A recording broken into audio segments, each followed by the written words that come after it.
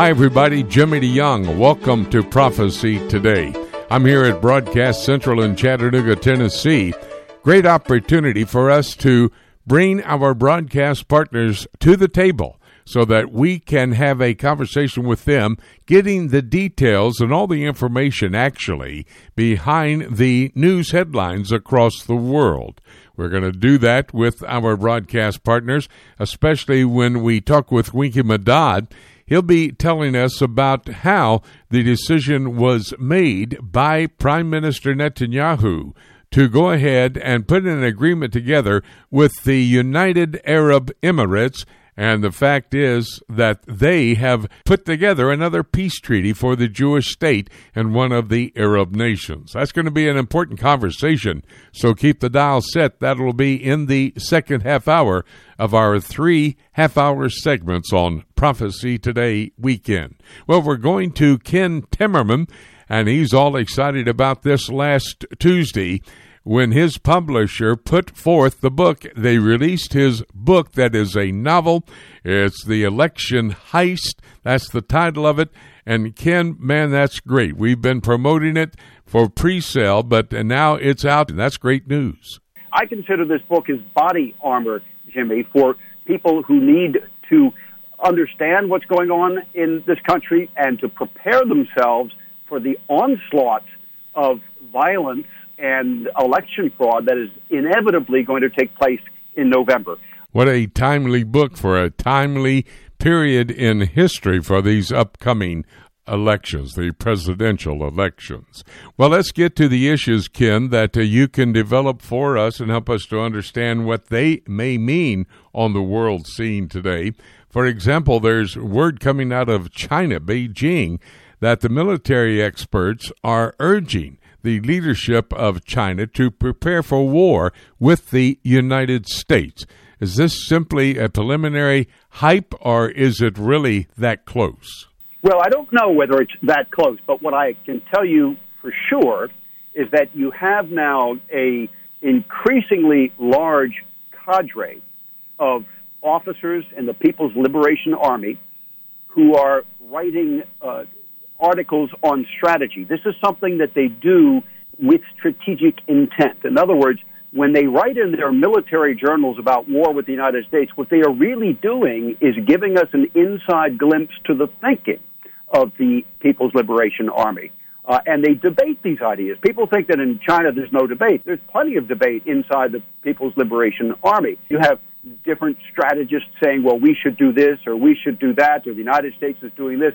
Now what they are doing is they are saying that the United States is preparing for war against China, and we must therefore prepare for war with the United States actively. And they are concerned because the United States has once again started to fly B-1 bombers to the island of Guam. So just this past week, the Chinese had a live firing exercise over a huge portion of the South China Sea off of China's coast, basically as a warning to the United States, which had just conducted an exercise with the carrier Ronald Reagan and a couple of warships from Japan. So yes, things are heating up, and now you have these theorists of the People's Liberation Army publicly debating exactly how they will defeat the United States, because that's one thing that they all agree on, that their goal has to be to defeat the United States. Well, at the same time, quite interesting, there's word coming out of Beijing that China has big plans for the Middle East. Can you expand on that? Yes, you and I have been talking about this for a couple of weeks, and it's just beginning to get some traction in larger media organizations. The Chinese, in addition to signing this $400 billion strategic pact with the Islamic State of Iran, they have also signed recently a $100 billion deal with Saudi Arabia. And it appears that part of that deal involves giving the Saudis, and this is really interesting, it shows you just how hypocritical the Chinese are, or how mercantile they are, if you prefer it. But it involves giving the Saudis nuclear technology that could allow them essentially to acquire fissile material for a nuclear bomb. Now, that's pretty amazing when you think about it. The Chinese have helped Iran to get those nuclear capabilities. And now they're helping Iran's biggest enemy in the region, Saudi Arabia. So China has big plans in the Middle East. They're also operative commercially and with investments in Israel. And this is something that has got the Pentagon very worried here in this country because they're afraid that the Chinese will gain access to cutting-edge technology being developed in Israel by its absolutely amazing high-technology community. And they have been in a dialogue with the Israeli government over this, specifically over Chinese investment in Israeli high-tech companies. A couple of weeks back, Ken, we talked about the border conflict between China and India. In fact, you reported that it was so primitive they were using stones, throwing them at each other, and that was quite interesting to find out. But however, among the Russians, the Iranians, and North Korea, they are trying to exploit the China-Indian border conflict, fears of World War III. What do you know about that? Well, one of our country's prominent experts on China, Gordon Chang, who you see sometimes on Fox News and other places, has been warning that the Chinese could take advantage of what they see as a distracted U.S. administration in these months leading up to the election in November, and could be making trouble basically wherever possible, whether it's with India, whether it's in the Middle East, whether it's in the South China Sea, and at the same time, Russia, North Korea, and Iran could do the same thing. So this is kind of the scenarios where you have all of these rogue states exploiting what they believe is a distracted United States to snatch and grab. A little bit, think of it this way, Jimmy. Think of it like those pictures that we've been watching, these videos of the looters in Chicago who smash and grab stuff out of high-end stores on the Magnificent Mile in Chicago. Well, that's a bit like the vandals in Iran and North Korea and in Russia and China who will snatch and grab strategic prizes from their neighbors. Russia wants Ukraine. The Iranians are ever trying to expand their reach into the Middle East. You know, the Chinese want the South China Sea, etc. So that's what Gordon Chang is worried about, and that this is going to be a very complicated, dangerous 3-month period leading up to the U.S. elections. In my conversations today with Ken Timmerman, we're catching up on some of the news we've already reported. For example, the unbelievable catastrophic bombing there in the port of Beirut, Lebanon. It's now understood that Hezbollah was actually tapping into that ammonium nitrate there in that warehouse. And this seems to be a part of the ongoing investigation as to what did happen. Can you update us on that? Yeah, so now we're learning with more detail that the 2,750 tons of ammonium nitrate, which is an explosive in itself, okay, it's what you can use to make rocket fuel. It was very high grade.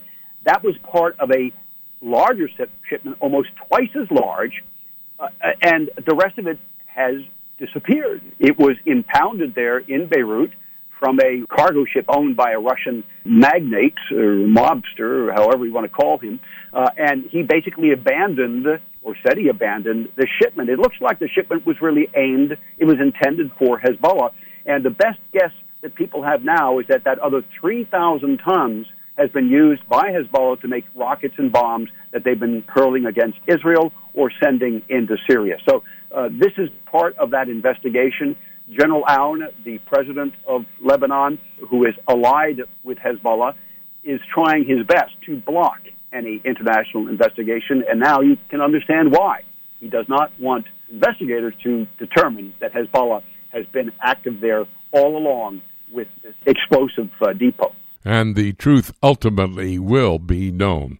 Well, one final thought I want to bring to your attention, Ken, is we've been covering the civil war there in Libya, but now there's a report out that Islamic State is going to be able to bounce back if Libyan civil war doesn't come to an end.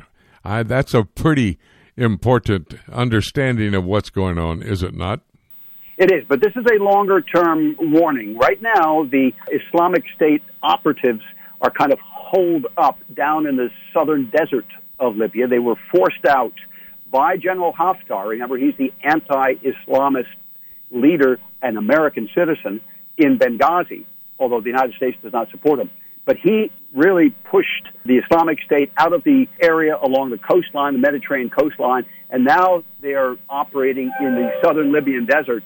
And it's not so easy for them to operate there because they don't really integrate very well with the local population. These are terrorists who've come from Syria, they've come from Iraq, they've come from Saudi Arabia or Yemen, and they don't fit in with the predominantly black and nomad populations in the southern Libyan desert. So this will take some time, but they are trying to create a stronghold there in Libya. And the longer Libya remains in chaos, which, let's remember, it's in chaos because of Hillary Clinton and Barack Obama overthrowing Gaddafi for no strategic reason at all. As long as Libya remains in chaos, ISIS is going to use that area, that ungoverned area in the southern Libyan wasteland, the desert there, to grow their groups. But it will take some time. Very important conversation each week that we have with Ken Timmerman. He looks at geopolitical activities across the world, helps us with the insight he can give us. By the way, congratulations, Ken, on the publication of your book, The Election Heist. Folks, let me exhort you, get a copy of it. So key for the time in history where we find ourselves today. Thank you, Ken. Appreciate the time and giving us the insight that you always do. We'll have another conversation next week. Always a pleasure, Jimmy. God bless. We're going to take a quick break. When we come back, David Dolan has a Middle East news update. That's all ahead right here on Prophecy Today. I want to remind you that I do have a website. It's prophecytoday.com. This is a full-service website. It will assist you in your study of Bible prophecy. For example, I have a prophecy bookstore with a number of materials that will help you as you study through the prophetic passages of God's Word. I have a number of books, DVD documentaries, and 5-hour audio series on the subject of Bible prophecy. I have a prophecy Q&A section, and then I list the top 10 news stories on a daily basis. These are news stories that seemingly are setting the stage for Bible prophecy to be fulfilled. And I will give you a prophetic perspective on those news stories. That website that you should bookmark is prophecytoday.com. The book of Revelation is God's final word to man and the timeline of the last days revealed to the Christians. This symbolism-filled example of apocalyptic literature can be difficult to understand, especially when simply reading it from beginning to end. Dr. Jimmy DeYoung's latest book, Revelation, A Chronology, takes a walk through the prophetic book of Revelation in the order that the events will take place, chronologically, sharing insights into its true meaning and doing so in an easy-to-understand and practical way. If you have difficulty understanding the book of Revelation, get your copy of Revelation, A Chronology, and let Dr. Jimmy DeYoung aid you in your understanding of this profound end-times prophecy book that God has preserved in His Scriptures for Christians in the last days. To order your copy of Jimmy DeYoung's Revelation, A Chronology, call us toll-free at 877-674-3298 or visit our website at prophecytoday.com. Welcome back to Prophecy Today. Jimmy DeYoung here at Broadcast Central. So glad to have you and all of our broadcast partners from around the world with information behind the headlines in the news, so key especially to students of Bible prophecy to understand these reports and have them available for you as we watch the prophetic scenario unfolding in our world today. Well, we go to David Dolan, as promised, for our Middle East news update. David, the big headline out of Israel this week has to be the agreement, the normalization agreement, which may well lead to a official peace treaty, I do believe as well, between Israel and the United Arab Emirates.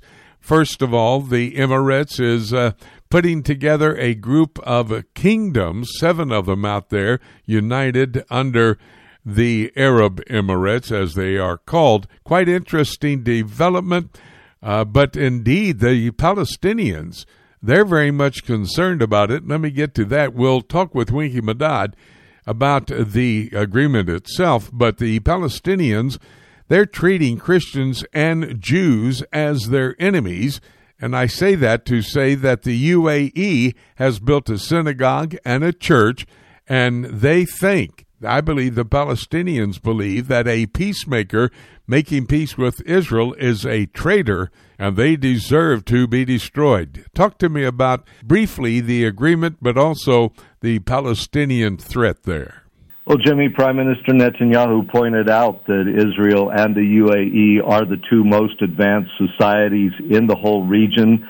They have scientific breakthroughs. They have industries. Crown Prince Mohammed bin Zayed has been very careful over the past few decades to move away from oil, and they have the 5th or 6th largest reserves in the world, but to move away from that into tourism in particular, one of the best airlines on earth, etc. So they have a lot in common, and that was pointed out by Netanyahu.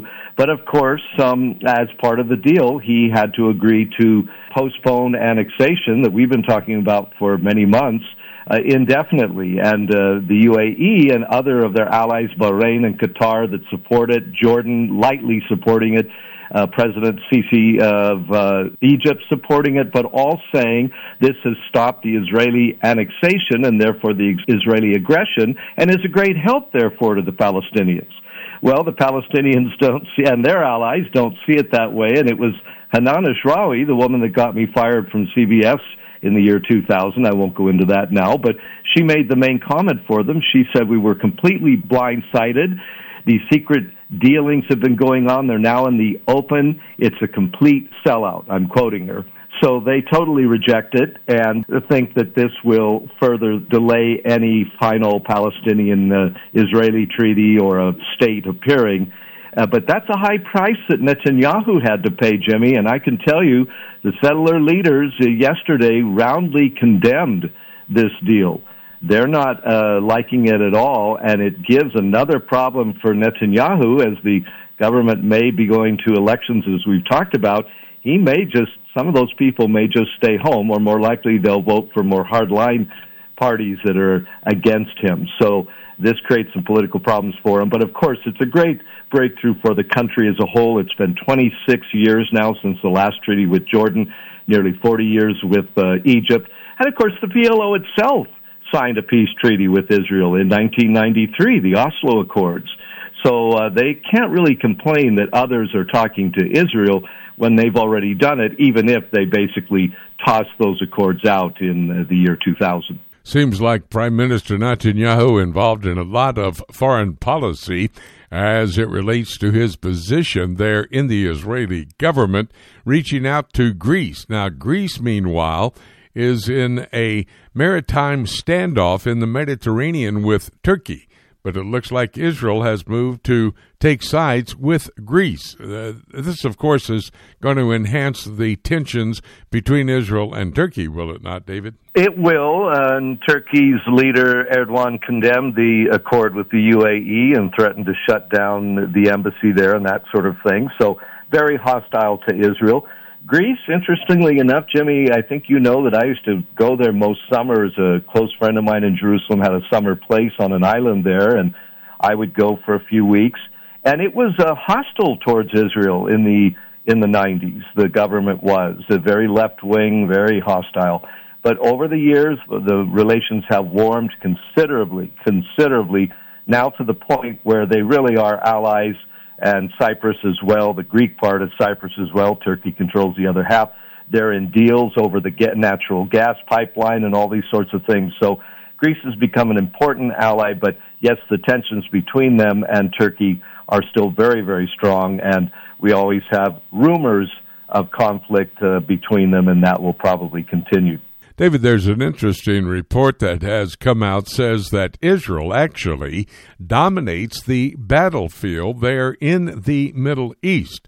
But they do that with American weapons, which Israel has made better since they've been able to purchase them from the United States. That's pretty interesting news, because Israel takes a weapon that seems to be pretty good and makes it excellent when they get a hold of it. Well, they did that with the F-15 even, Jimmy. A tremendous jet on its own, no doubt about it, tremendous warplane.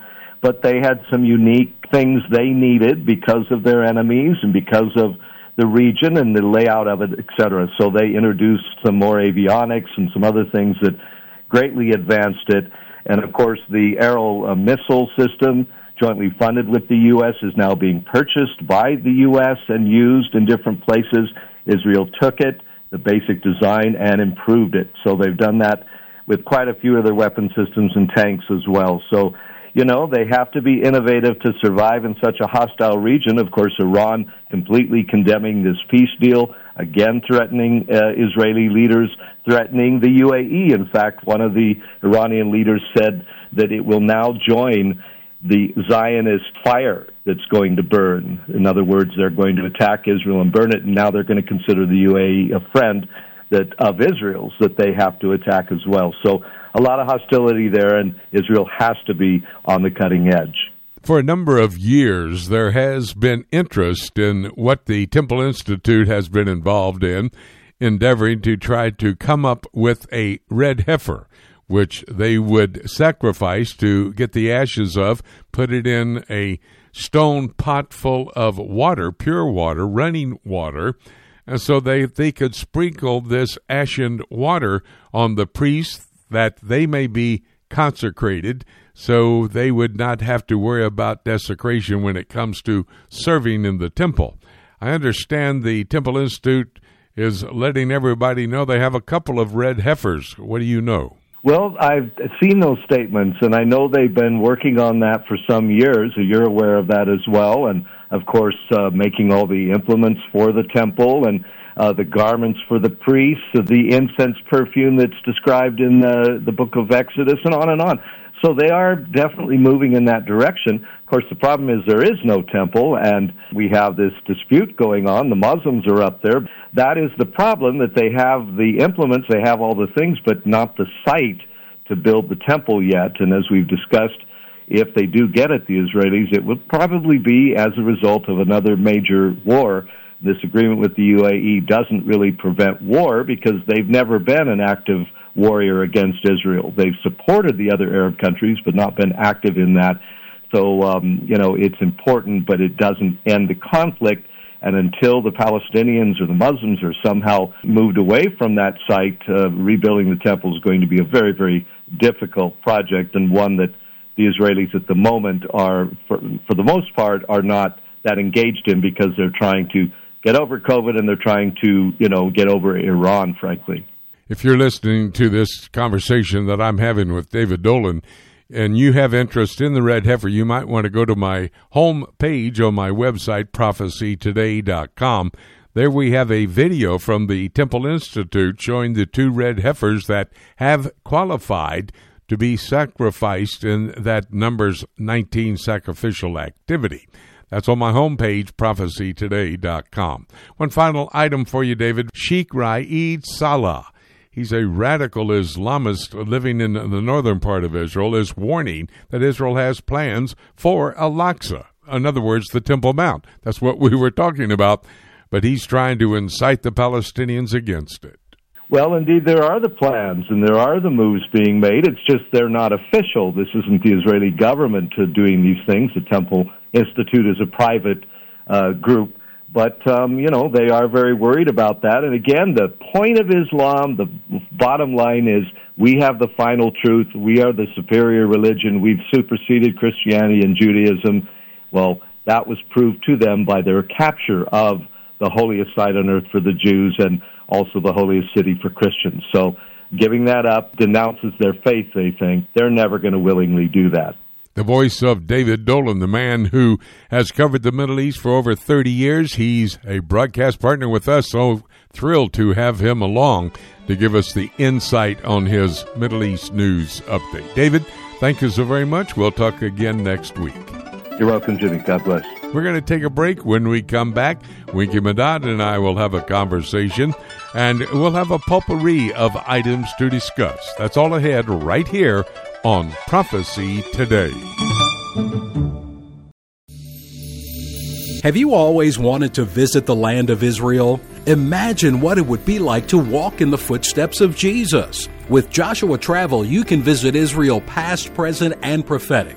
The Bible will come alive as you see places like the Shepherd's Field where our Lord was born, Caesarea Philippi, Cana of Galilee, Capernaum, the Garden of Gethsemane, and the Garden Tomb. You'll even experience an exciting boat ride on the Sea of Galilee. You'll visit each site with Bible in hand as we take the time to not just visit the sites, but to help you understand their importance to our biblical heritage and to our prophetic future. We will place special emphasis on the eternal city of Jerusalem, the most important city in the world, and the place from where Jesus will rule and reign one day. Call Joshua Travel today at 423-821-3635 to find out more about this trip of a lifetime, or you can visit us online at joshuatravel.com. Hi, everybody. Jimmy DeYoung, and welcome back to Prophecy Today. I'm here at Broadcast Central in Chattanooga, Tennessee. Our broadcast partners with their reports around the world that are helping us to understand how current events may well be setting the stage for Bible prophecy to be fulfilled. We're going to Winky Madad. He's located, of course, in Shiloh, as you may well know. It's historic, it's biblical, and Winky, our broadcast partner that has such knowledge of history, of the events that are unfolding politically in Israel, and almost anything I ever want to ask him. We're going to go to him to talk about what took place on Thursday. History was made when Prime Minister Netanyahu, along with the President of the United States, Donald Trump, and joined by the President of the UAE, the United Arab Emirates, a group of 7 different kingdoms, Arab kingdoms there on the Persian Gulf and bordered by Saudi Arabia, announced the normalization between the two countries, Israel and the UAE, I think one step away from signing a peace treaty. So I knew I had to go to Winky Madad to find out his thoughts on this particular event. Winky, give me your first blush thoughts as it relates to the agreement made by the United States, Israel, and the UAE. Well, Jimmy, let's make it clear that this has been, of course, one of the main diplomatic elements that Netanyahu has had, I think, since 2009, which is to take advantage of the split in the Islamic world between the threats coming from the Shiite Iran and its subservience, which, of course, are causing a lot of trouble in the Middle East, including Yemen and Lebanon and Saudi Arabia, offering Israel's, I think, alliance in terms of military assistance, but also to isolate to a certain extent the issue of the so-called problem of Palestine by taking away, through that first effort that I mentioned, the support that is lent to the Palestinians from many of the major Arab states and countries in the region. If Mr. Netanyahu can sort of ice break and split up the frozen sea of hatred that we have around us, they gain economically, commercially, and otherwise, and Israel gains on the diplomatic front. So this has always been one of his main planks, and the surprise, of course, is that it just popped up right now. But otherwise, it was well expected that it would eventually, sometime, it would happen. We think about several things: the pressure from President Trump on the Prime Minister, and the situation on his possibility of going to another election. What other ramifications might there be with this decision that was just made? Well, Jimmy, let me try to explain it this way. It might seem obvious that Mr. Trump was pressuring Mr. Netanyahu to provide some sort of diplomatic achievement that would help him in his own presidential campaign leading up to November.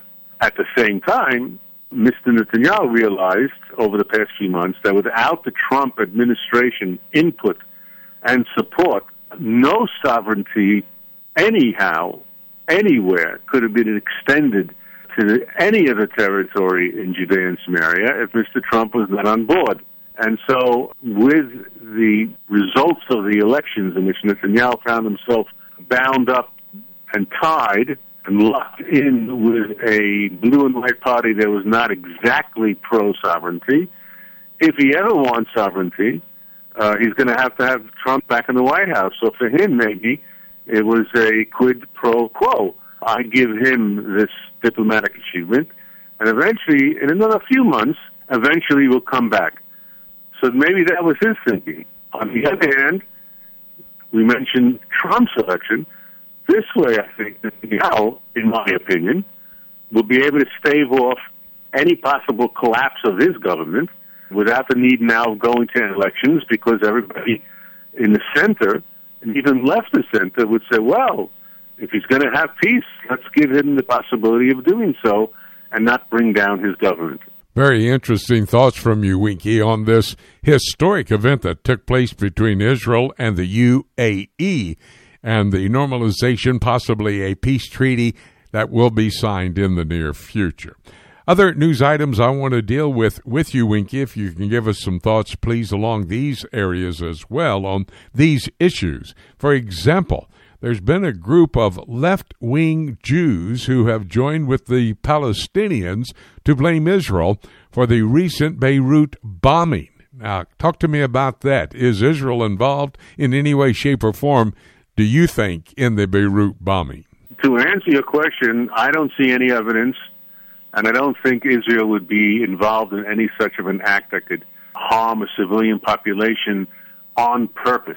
I know we've had operations in Lebanon where Hezbollah has hidden its mortars and rockets in homes, and while Israel has warned them to leave, it eventually had to do the strikes and cause civilian casualties, as it also did in Gaza, but not, how shall we say, up front without any concern. The obvious problem is that who was responsible for the storage of this ammonium nitrate?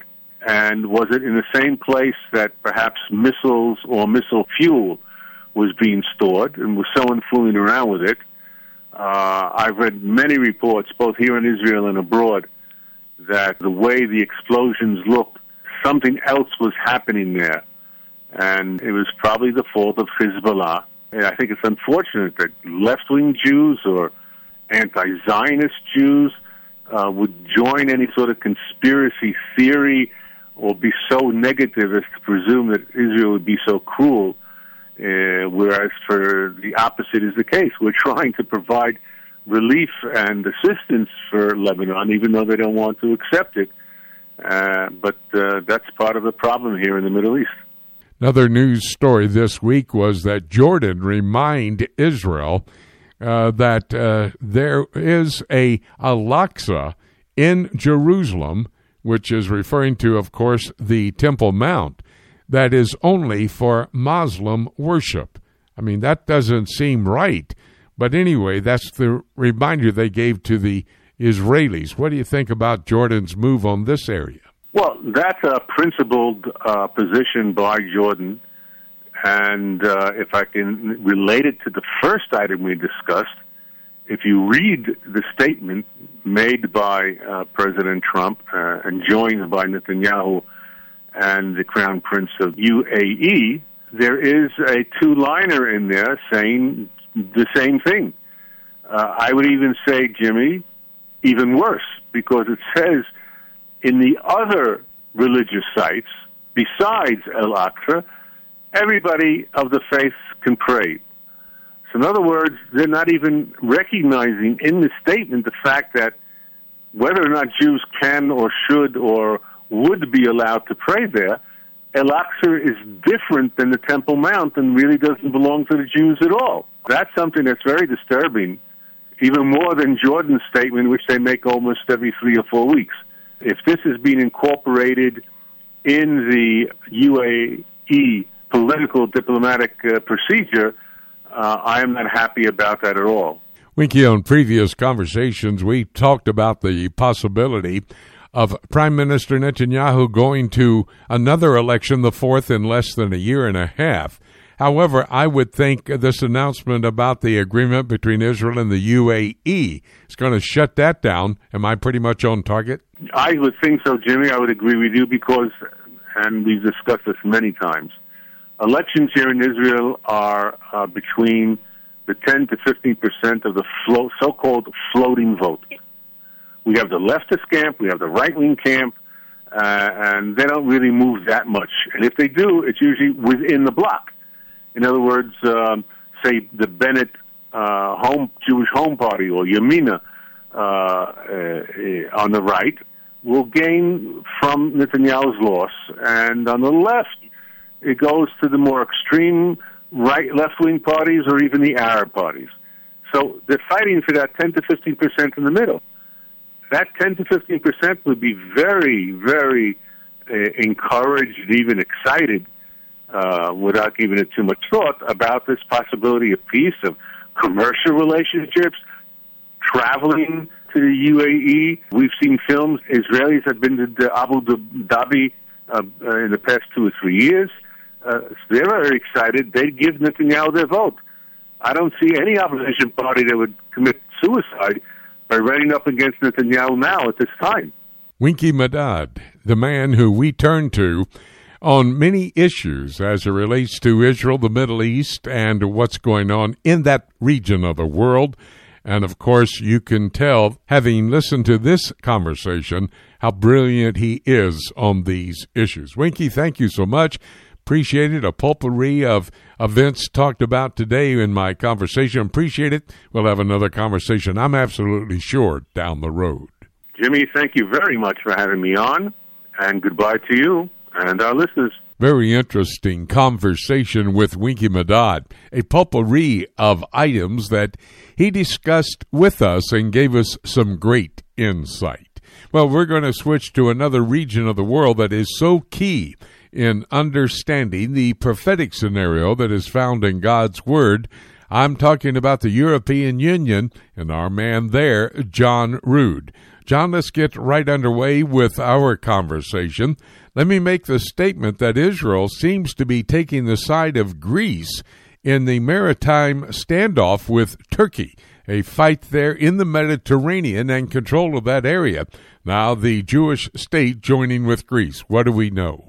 Well, during these past several weeks, we've seen tensions rise greatly in the eastern Mediterranean, and Israel has expressed the need to show support, and they've come out on the side of Greece in their dispute with Turkey. So that has been an interesting development. Israel, of course, would like better relations with Turkey, but in this case, it's such a standoff, it requires a decision. Turkey right now has sent naval ships into the eastern Mediterranean, again saying it's a research mission, but they are interfering in the Greek space as well. Then Turkey has actually signed an agreement with Libya for control of this area of the Mediterranean Sea, and then likewise Greece and Egypt have signed their own agreement. So this is going to be a standoff. Very interesting standoff. We'll stay on top of this story. It's key for the prophetic scenario that is found in God's Word. I understand that the European Union is a bit concerned about the collapse of Lebanon. They're worried about it, and of course that's referring back to the unbelievable catastrophic explosion there in the port area of Beirut. What can you tell us on that story? The explosion has brought a situation of great change into Lebanon, and we see that if Lebanon collapses, and here we have the situation, the comparison with Syria. And so Europe cannot afford to have another failed state on the Mediterranean. The ex-prime minister, actually, of Lebanon came out and said, I've said before that the system of corruption is deep, but I discovered that the system of corruption is bigger than the state. And so now Lebanon risks to go into chaos, and that would also initiate a probable rise in radical Islamic terrorism, especially Hezbollah, which has headquartered for many, many years in Lebanon. And that's one thing the European Union does not want to happen. Well, there is a concern about Brexit and whether Great Britain is going to be able to actually get out clean. However, let me ask this question, John. What about the big four European economies? Would they vote to leave the EU, especially if Brexit does work out well? Well, all of Europe, as we denoted at the end of last year, that the possible story of this year would be what are the reactions of the other nations and what would be the forces that would bring them to decisions to also leave the European Union. So everyone is on the sidelines, but the Eurosceptic parties have been growing greatly. There's been a serious poll in Europe that's showing that nearly half of Italians would support their country leaving the EU if it's proven to them, if it's evident that in 5 years' time, the UK has successfully left the European Union. Well, the European Union can see that Brexit, the United Kingdom leaving, is working. So now it's running its way through the files here, and we see that Italy, 45% in favor of leaving the EU, based on the impression that the UK Brexit is a success. France, 38%, as we said, big four European economies. Spain, 37%, and Germany, 30%. And then, indeed, just this week, we have the launching in Italy of the Italexit Party, which is working to be a sort of parallel to the Brexit Party, which was also one of the forces that brought Brexit to come to pass. So there's some unrest in these areas, many shades of Euroscepticism, and see how that comes together, but many countries are not content. And what's so interesting about that, those 27 member states in the European Union, according to Daniel chapter 7, have to be reduced to 10 entities, whether that's nations or not. We'll have to determine if that's the case at a later time. John, thank you for this European Union update. It's essential that we have your report on a weekly basis. So appreciate it, buddy. My pleasure. Many tensions to monitor here in Europe and the Mediterranean. Well, we're going to an old friend now for a broadcast partner. Every other Wednesday, I am a broadcast partner with Stand in the Gap Today and Sam Rohr, who is the voice of that particular program, heard on almost 500 radio stations across the United States. Sam is a former state senator in Pennsylvania. He preaches the Word of God. Boy, he's got it all together. And Sam, I thought that I had to go to you immediately after I heard that Joe Biden had picked Senator Harris for his vice president. What's your first thoughts on that? Well, I would say, Jimmy, that it was a Joe Biden pick, if that makes sense. I think it surprised everybody to some degree. I will tell you, I actually thought that it would be a Michelle Obama. And I don't know that she's totally out of the picture, but we'll just wait. But for now, the pick is Kamala Harris.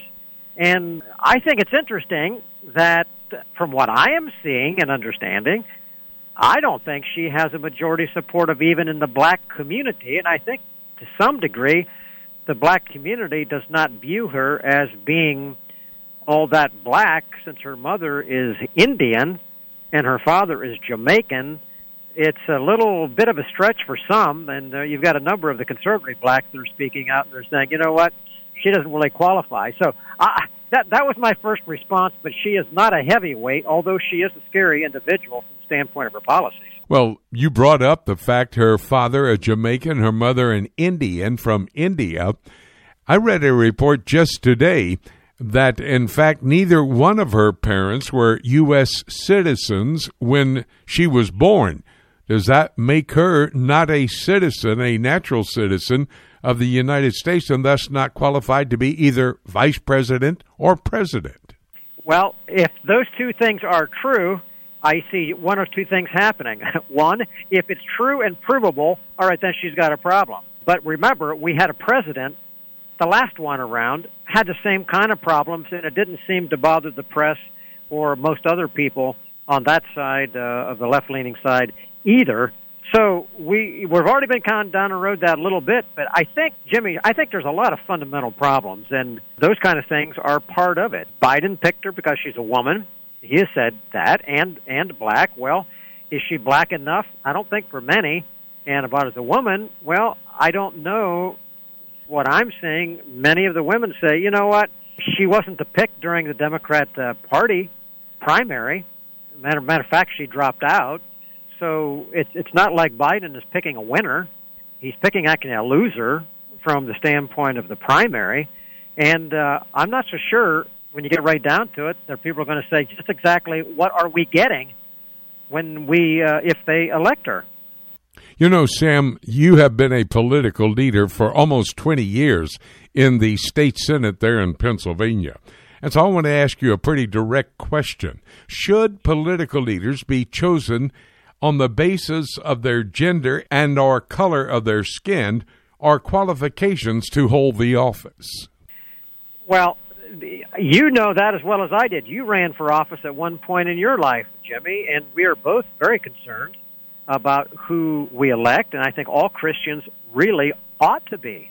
But, you know, the color of one's skin, the amount of money that they may have or they may not have, what side of the tracks they grew up on, or however one would put it, really have very little, next to nothing. It ought to be about character. It ought to be about, can you believe them? It ought to be about what is their view on the Constitution. Let's face it, they are to take an oath to support the Constitution. Well, what do they think of the Constitution? What are their policies and their positions? Do they support positions that favor what the Constitution says, or are they complete opposite? Do they have a fear of God? That's a great one. Is there any fear of God at all? Because if they have no fear of God, then their oath to support the Constitution, which is a requirement, really doesn't mean anything. So all of those things are what come up to me, and it seems in this case in particular that those factors, I haven't seen one of them having come up as one evidence of the criteria that Joe Biden chose when he picked her. Actually, Sam, I've been thinking about something. When we go to that voting booth on November the 3rd this year to elect a president and or a vice president, are we not doing that in two people instead of one person? In other words, if somebody votes for Biden, he's probably not going to even stay in office for 4 years, and he's already said he's not going to run for a second term. So therefore, are we not voting on a president and his vice president who would then become president, voting for two presidents at one time? I think that is a brilliant question to ask. No one logically, now when I say that, I know that logic has an element of truth based into it. So if someone doesn't believe in truth, logic doesn't mean anything either. But for someone who believes in truth and has a logical position, the answer would be no, you can't be just voting for Joe Biden. And I think that that's very, very clear, not just on his age at 76. That's an amazing thing. And we know, not a political thing, but Joe is losing a lot of the comprehension. So no one expects him to go through 4 years. So you really are saying, right, who am I logically linking arms with? It would have to be Kamala Harris, and therefore, if she stays in that position, then you really got to start asking about, well, what does she believe? Where have her positions been? And frankly, when I go down that road as a constitutionalist, as a Christian, I'm saying it's the exact opposite direction that I would even want to consider for a moment. You know, when I go into that voting booth, I'm thinking about a number of issues that I want to deal with as I elect a president of the United States. For example, where do they stand on abortion? Where do they stand on homosexuality, on the nation of Israel? And then after those three, everything else I take into consideration. Should not a Christian vote with that type of a principled approach to electing someone, Sam? And Jimmy, absolutely a person ought to do that. You know, as Christians and as an American citizen, we are to use our minds. We are to use our hearts. We are to ask questions, knowing that every decision brings with it consequences. And certainly laws is a decision. Public policies are decisions. And it makes all the difference in the world, decisions that are made by a president and by those that they put around them, whether or not we end up looking more free or we looking more in bondage as a totalitarian country. And as we're sitting here today talking, we see lawlessness on the streets of America, but I'm saying that lawlessness on the streets has been encouraged by lawlessness coming from, at this point, primarily the Democrat Party leadership, but not limited expressly to that. There are many in government, Democrat and Republican, but the Democrat Party as a whole is completely embracing the Communist Manifesto in every one of their parts. They did that years ago, anti-God, anti-Jesus Christ, anti-Israel, anti-Constitution in every regard. So, therefore, what are the consequences if those kind of choices are made? And what it means is more division, more lawlessness, more lack of freedom. So if any person cannot put those things together, Jimmy, they're not even really qualified to vote. And from that perspective, so yes, we need to consider, and I think in this case, it's not like she would be a candidate who has no history. She is a candidate with a lot of history. Sam, let me be very practical with you just a moment. You've run for office a number of times. You know how to encourage people to vote for you, and I'm sure the Christian community must have been your foundation to be an elected officer of the Pennsylvania Senate there in that state. How would you suggest Christians prepare to make this choice? Well, the same kind of way that they ought to make a preparation, Jimmy, for any vote. I mean, this election coming up this fall is a big election. We've had big elections before.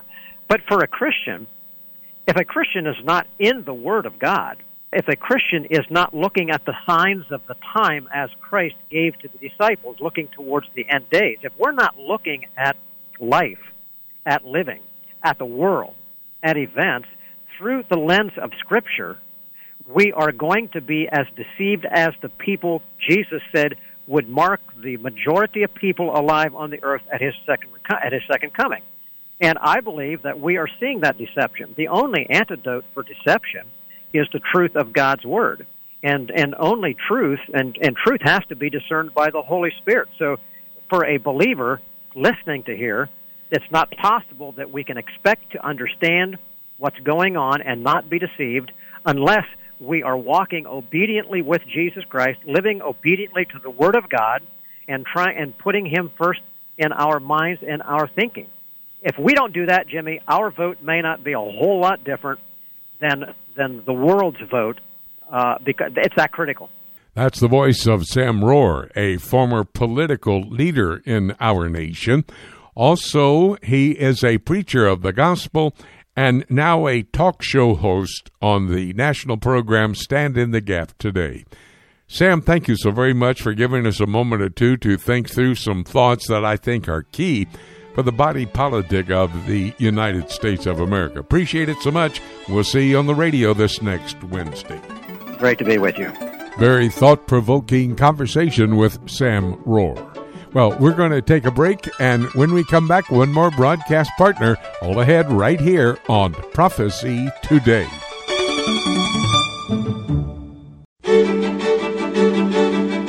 Hi, everybody. Jimmy DeYoung here at Broadcast Central. Welcome back to Prophecy Today, our last half hour. And if you've given us this 90 minutes, I'm sure you're aware of how current events are actually setting the stage for Bible prophecy to be fulfilled. At the end of this half hour, I'll give you my look at the book. I want to remind you David James is standing by. We'll have a conversation in a moment. Love for you to respond to my poll question. It's located on my home page of my website, prophecytoday.com. Go there and scroll down on the left-hand column. You'll find the question. Here it is. Do you believe that the new peace agreement between Israel and the United Arab Emirates is setting the stage for the Antichrist to confirm, not sign, but confirm the peace treaties on the table as foretold in Daniel chapter 9 and verse 27? That's the poll question. Please answer it. It looks like the stage again is being set by this new peace agreement for Bible prophecy to be fulfilled. Let me also remind you about my prophecy moment. You can see that on my YouTube channel. That address, youtube.com/prophecy today. On my prophecy moment, I speak to the issues that are happening in the world and their prophetic significance. We now bring to this microphone David James. David and I have a weekly conversation looking at issues that is an opportunity for Christians to have a biblical understanding of, so that their walk with the Lord will be exactly what He would have them to do and how to walk. I'm so glad you could join us for this conversation. And this week, David and I received an email from a U.S. soldier who was stationed in the Middle East. By the way, this little side note, it said that he heard me speak at his church, Friendship Baptist in New York, some 10 or 15 years ago. We weren't sure how long ago it was, but I was thrilled that we got this email. Had some questions, David, about the current state of the world and the end times. Get into that with us, will you? Sure. Well, first, I want to thank this listener for his service to our country, and we're deeply grateful to our men and women in uniform serving in the United States and around the world, that's for sure. In his email, he wrote, as you mentioned, I remember you came to my church to speak about 10 years ago. I'm currently in the Air Force in Qatar and under quarantine, and I've learned a lot about the Middle East and the culture. And then his question is this: how much worse do you think the world will get before the end times? I know it's all on God's schedule. I just feel that something big is about to happen. So, Jimmy, with everything that's happening in the world, I'm sure it's something that's on the minds of a lot of people. We know from Scripture that the rapture could happen at any moment, and then the sequence of end times events will begin shortly after that with the rise of the Antichrist and the revived Roman Empire. We know something big is going to happen. We just don't know when, but we do know we're one day closer than we were yesterday. And another thing we need to understand is that things could get a lot worse before the rapture. I think the impression left by some prophecy teachers over the last few decades is that the church will be raptured before things get too bad, but that's not necessarily true. Christians will be preserved from the wrath of God, but Christians all over the world from the first century until now have experienced the atrocities that can be committed by both man and Satan. Well, that is absolutely true, and I would suggest that the coronavirus pandemic is not the one Jesus was talking about there in Matthew 24:7 when he mentioned pestilence, but it indeed is a precursor. Times are going to get worse. Man, I'm excited about getting that email from that soldier out there in the Middle East.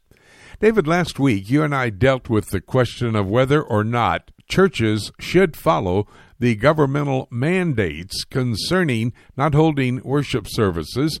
And we received some very interesting emails from listeners who expressed concerns about some of the things that we said. So I decided we had better continue that discussion this week. Well, occasionally we have a discussion that does generate quite a bit of feedback from our listeners, and that seemed to happen this week. And this time, though, for some reason, there seemed to be some confusion or maybe a misunderstanding of what we were saying.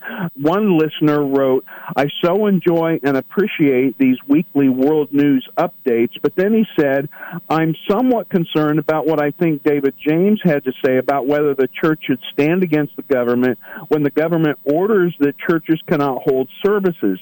Did I understand correctly that he believes churches should obey the government's rule and cancel services? If so, isn't that contrary to God's word in Acts 5:29, which, as we discussed last week, Jimmy, is about obeying God rather than men? And then he went on to say this, had our forefathers not fought when they did, would we even have the right to worship the way and as often as we do? Had the Germans fought in the beginning when Hitler started tightening everything like he did, perhaps there would not have been a Holocaust. I'm not trying to be argumentative or confrontational. I'm sincerely concerned that that kind of thinking can be an invitation for future tighter government restrictions. I would appreciate your perspective. Well, that's very interesting, David, and we do appreciate any and all feedback. But as I recall, we did not really take a side one way or the other. So that's why we wanted to clear up any misunderstandings there may have been. David, can you continue to help us do that? Sure.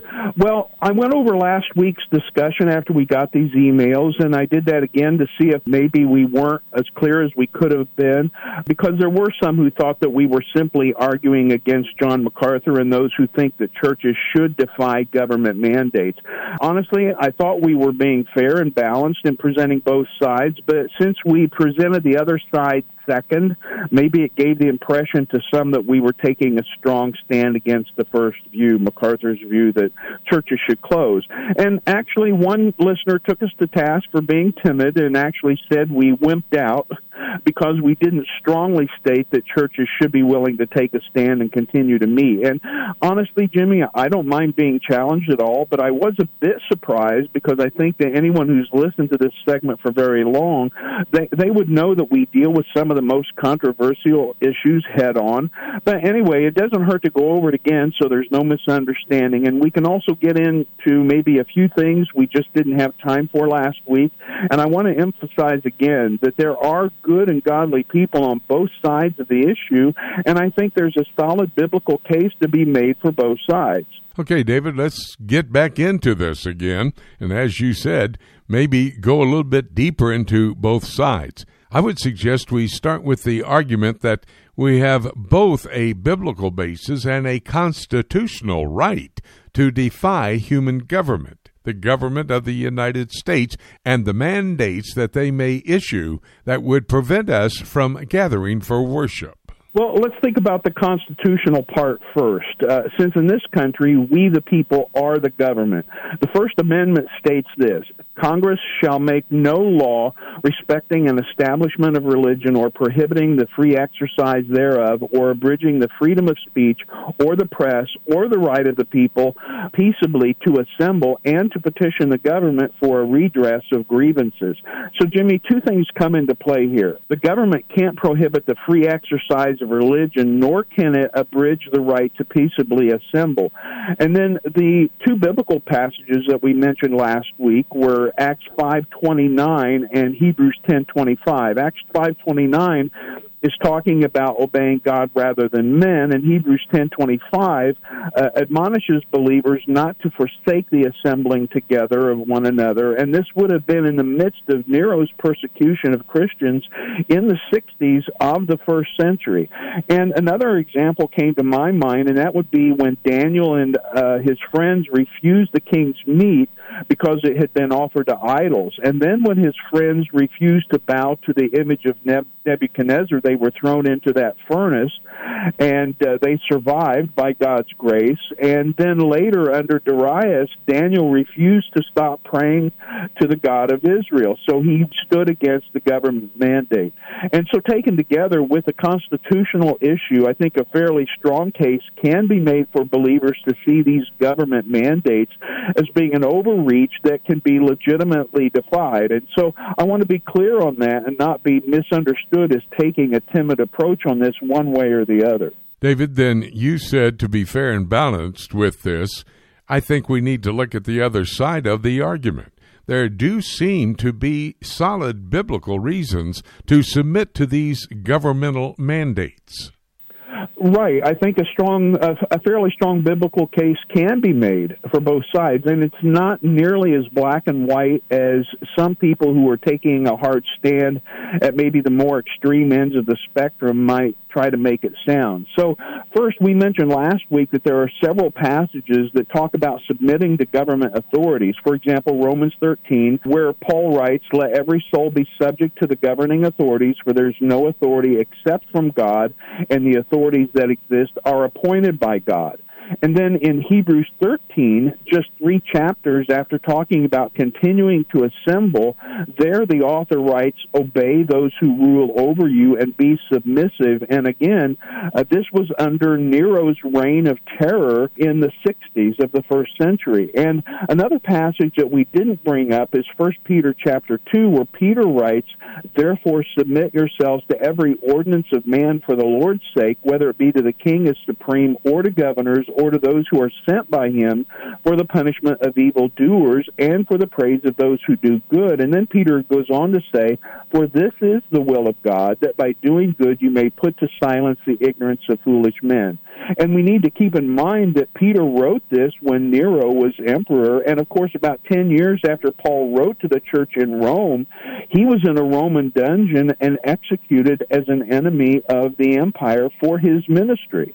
David, would you take a moment and give us some real practical things that churches and individual believers need to keep in mind as we all try to work our way through this uncharted waters? Well, as I said last week, Jimmy, I think we need to believe the best about one another and stay away from judging motives or even the spirituality of those who choose to handle this differently than we do. And I would extend this to wearing face masks and a lot of other things as well. I do think a lot of this is about control from the side of the government, and there are those on both sides of the aisle who are exploiting this pandemic for their own political purposes. That's not good. And I also think that in some cases they may actually be targeting churches, even though I think a good case can be made for that churches to be essential services, as President Trump said in May, and we do have constitutional protections. On the other hand, concerning obeying God rather than men, in context in Acts 5, that was about preaching the gospel specifically, and the government isn't forbidding or limiting that, as far as I know, in any place. And concerning assembling together, at the time, some Christians in Rome were forced to meet in the catacombs of Rome and secretly in small house groups. It wasn't about having large worship services with hundreds or even thousands in attendance. So I think when we take all of this together, as we said last week, we need to give other believers some room to come to different conclusions than we do, and other churches to handle this as they see fit based on the situation in their area and how the congregation and the leadership of the church sees it. And Jimmy, we continue to be in an evolving situation, and I think each of us on both sides may think about this differently even in a few months from now. I do believe we ought to consider Matthew chapter 18, I think it's verse 20, where it says, 2 or 3 gathered together, and the Lord will be in the midst. So you don't need to have 3,000 to be able to serve the Lord and gather together. And interestingly, this morning in my quiet time, I was reading 1 Timothy chapter 2, verses 1 to 4, where we are exhorted to pray for those in higher authority, our political leaders today, so that we can live a quiet, peaceable, godly life and win people to Jesus Christ. Those thoughts that David and I have about this ongoing discussion as to whether the churches should submit to government dictation. David, thank you so much for your research. Thank you for your input. Appreciate it. We'll look at another issue to deal with from a biblical perspective next week. Thanks a lot, Jimmy. Great to be with you again. Great discussion with David James today. We're going to have to take a quick break, and on the other side, I'll open the Bible. We'll take a look at the book. It's all ahead right here on Prophecy Today.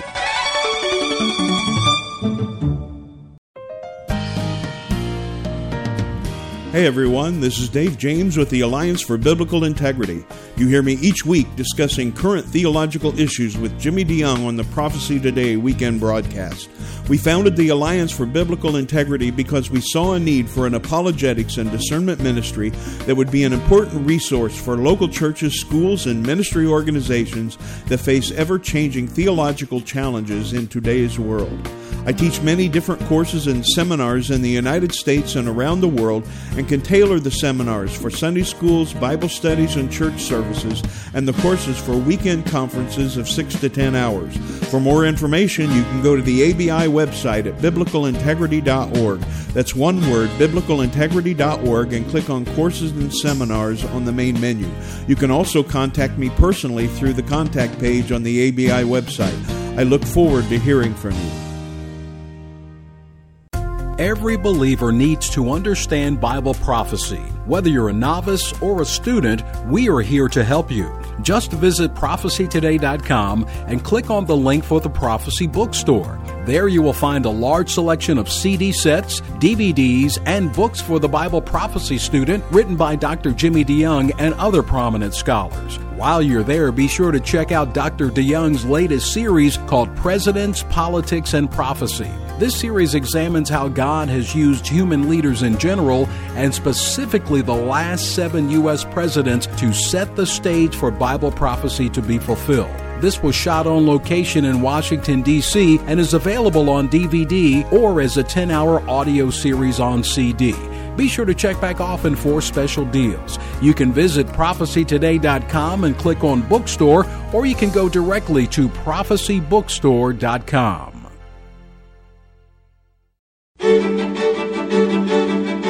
It's time right now here on Prophecy Today for us to take a look at the book. I had my 6 broadcast partners from around the world give us the details behind the news headlines. This is information that mainstream media is not giving you. These reports helping us to see how current events are actually setting the stage for Bible prophecy to be fulfilled. If you had to miss any of the reports, please go to my website, prophecytoday.com. You'll see Prophecy Today Radio Network, where I have archived these reports for you. And in addition to you listening to them, will you please tell a friend or a family member about these reports and why they should listen to them? That address, once again, prophecytoday.com. On the right-hand column of the home page, PTRN, Prophecy Today Radio Network, where we have archived all of my reports from the broadcast partners today. Right now, though, I would like to give you my prophetic perspective on these news reports from the broadcast partners. Ken Timmerman announcing the release of his brand new book. This is a must-read book. It's a novel entitled Election Heist, and it's talking about the potential for corruption in the presidential election. But after that, Ken and I talked about military experts in China urging Beijing to prepare for a war with America. Let me remind you that a China-USA war is not mentioned in Bible prophecy. However, remember that the United States of America is not mentioned in Bible prophecy either. But China is mentioned. They are referred to as the kings of the East, Revelation chapter 16 and verse 12, and they will be the major players at the end of the 7-year tribulation period. David Doling gave us his Middle East news update. He talked about the Palestinians coming out against the Israeli United Arab Emirates peace agreement that was announced earlier this week. They believe that this peace accord has stabbed them in the back.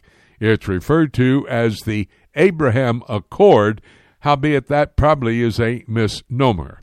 The Palestinians believe that indeed this decision was made against the Palestinian people.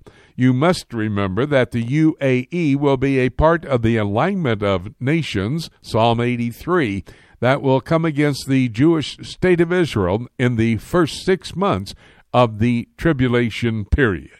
That Islamic alignment will be destroyed at the beginning of the tribulation, the first 6 months, as foretold in Ezekiel chapter 38, verse 18, through chapter 39 and verse 6. when you look and study about the Palestinian people, you see that they will continue on through the tribulation period and ultimately be destroyed at the time after the return of Jesus Christ. That's Obadiah, verses 15 to 18. Winky Madad and I had a conversation, insight into the Israeli-UAE Accord. Now, this is another peace agreement. Remember the Camp David Accord in 1979. That accord would be between Israel and Egypt. The Oslo Accord, an agreement signed in 1993 between Israel and the Palestinian people, and the Israeli-Jordanian peace agreement in 1994. Now, with the UAE peace accord on the table, all on the table to be confirmed according to Daniel chapter 9 and verse 27. The Antichrist comes, confirms those peace treaty. He doesn't sign a peace treaty. He confirms the ones on the table. And now that stage is even better set for that prophecy to be fulfilled. John Rood is the man who covers the European Union for us. He talked about the big four economies in Europe who may pull out of the European Union if Brexit, the pullout of Great Britain from the EU, all goes well. Well, there are 27 member states in the EU today, and Daniel chapter 7 calls for 10 states, or nations, or regions. And that will be the fulfillment of that prophecy, the European Union moving in that direction. Sam Rohr, a longtime politician and the voice of Stand in the Gap Today radio broadcast, talked with me about a vote for Joe Biden, which would actually be a vote for the next two presidents. Remember, God brought human government into place, Genesis chapter 9 and verse 6, to direct political leaders to make decisions to fulfill Bible prophecy, but at the same time to fulfill the will of God. Revelation chapter 17 and verse 17. And then David James and I continued our discussion from last week on whether churches should obey government and curtail their worship services or defy the government's dictates. Just want to remind you, Matthew chapter 18, verse 20 says that where 2 or 3, not 3,000, 2 or 3 are gathered together, Jesus is there. Actually, we can obey the Bible and human government at the same time. Please go to my website, prophecytoday.com. You'll see Prophecy Today Radio Network on the right-hand column of the home page, PTRN, Prophecy Today Radio Network. I would have to say that each of these reports from my broadcast partners help us to see how current events are actually setting the stage for Bible prophecy to be fulfilled. You know, the next event in God's calendar of activities is going to be the rapture of the church. And then the discussions that we had with my broadcast partners, actually events that will take place after the rapture and during the 7-year tribulation period. By studying those prophecies yet to be fulfilled after the rapture, helps us to understand the urgency of the moment. And that moment would be, of course, the rapture of the church. The rapture of the church could actually take place today. And having said that, nothing left for me to say, except let's keep looking up until. Thank you so much for joining us today. This is Jay Johnson inviting you to join us again next week for more of Prophecy Today.